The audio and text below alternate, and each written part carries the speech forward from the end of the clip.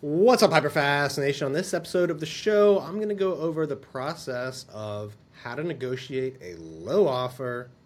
Stand by, you don't want to miss this episode.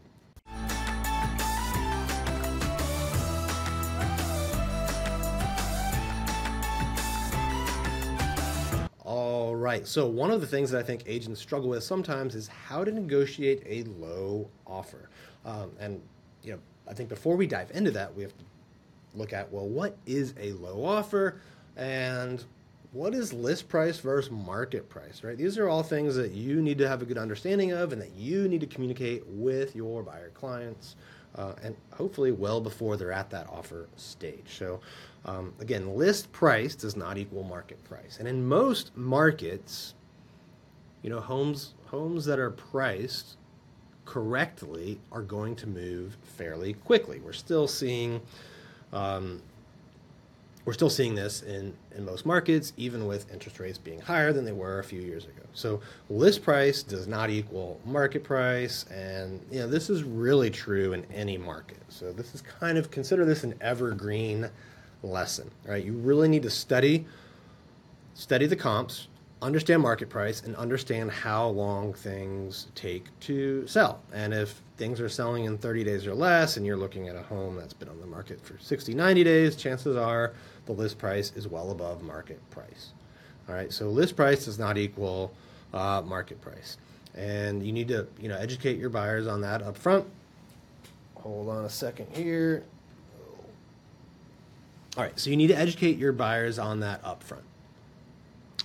You also need to tell them that, even if the data supports their offer, right? And let's say the home is priced 10% above what market price is, and you've got the comps to prove it. That doesn't mean the seller is going to budge. And sometimes the seller is, just has a listing agent that didn't educate them properly. And you'll know, by the way, because you can, look at it's not that hard to research the history of the real estate and, see how long they sell things, what kind of volume they do, what percentage of list price they normally get. And if it's an agent that normally is selling things quickly and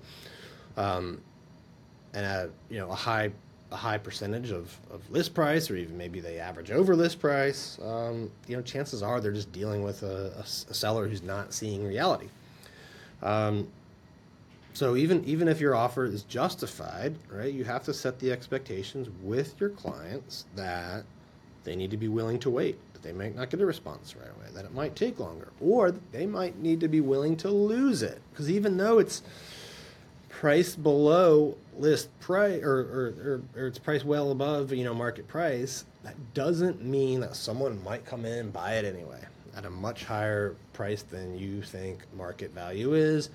Real estate is a very inefficient market. Sometimes there are quirks in the system and things sell for higher, sometimes for lower, right? It's not like going out and buying Apple stock where there's thousands and thousands, millions of the exact same thing traded every day. So all it takes is one weird seller, one weird buyer, and pricing can change. It's a very inefficient market. So your buyer has to be willing to wait. They have to be willing to lose it. Now, I think if you're in this situation where, you think there's a huge disparity between list price and market price, it's a good idea to research the seller, find out if, they're at a company where business is down, or there's potential job transfers happening, or if they're in some sort of financial, situation that might make them more motivated. So, figure out, do your research, not that hard to do, on the seller, and see if you can understand their situation and their motivation. You'll, of course, talk to the real estate agent, the listing agent, and ask what their ideal time frame is. You can ask why they want to move. Sometimes they'll tell you, sometimes they won't, but it never hurts to ask. Ask what else is important to them other than price. And you want to make sure that your offer lines up so that the non-financial terms, right, like closing, contingency, all of that, right, line that up, make that as best as possible. Then you'll have more power to negotiate on price alone. The other thing you need to try to do as the agent is really take the emotion out of it. Okay? And I think if you have calm, logical discussions with your buyer clients, and then, the same thing with the seller, the listing agent, right? And make it, let it be known to them that you're trying to get a deal done, right? While of course, you have to advocate for your client. I think one of the good ways to do this is, if you present the offer and they're unsure about it, is to ask them, like, look, these are the comparables my clients looked at, and this is why we think market price is here. Could you help me out and let me know what kind of comparables you think the seller was using to come up with this price, or why they think the home should be priced there. Because when you come from that position of asking for help and then making it something the seller decided rather than them, it helps the agent I think get more on your side, and I just think that question, that line of asking for support, is going to help you get the deal done.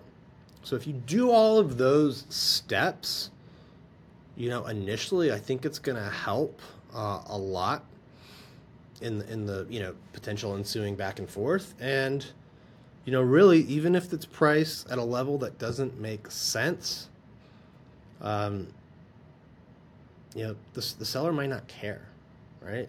And they may dig their heels in. So you're going to have to prepare your buyers of those possibilities that we mentioned up front, that A, they may have to wait, and B, they could lose it, right? So if you do that, I think you put yourself and your clients in the best position. And it really comes down to just knowing your market, knowing list price versus market price, and getting good at taking the emotion out of it. So if you can connect all of those things, I think you put yourself in the best possible position to get the best possible results when it comes to submitting a low offer. Hope you guys enjoyed this podcast. If you did, please leave us a review. Please share it with other real estate agents. And by the way, if you're a real estate agent out there wondering what it's like to partner with Carrie Shull and I at EXP, in our group, which now has hundreds and hundreds of agents, it's one of the fastest growing at EXP. We'd love to hear from you. Not only do you get all the great benefits of EXP, the low fees, all of the tech tools, the stock awards, the rev share, but you get us as partners, as coaches. We give you access to our courses. We do multiple calls per week. We do in-person masterminds, and we really become your partners in helping you grow your business and build massive revenue share. All you need to do to learn about what that would look like is send me a text message at 703-638-4393. Again, send me a text message at 703-638-4393. Thanks for tuning in to this episode of the Hyperfast Show. We'll see you next time.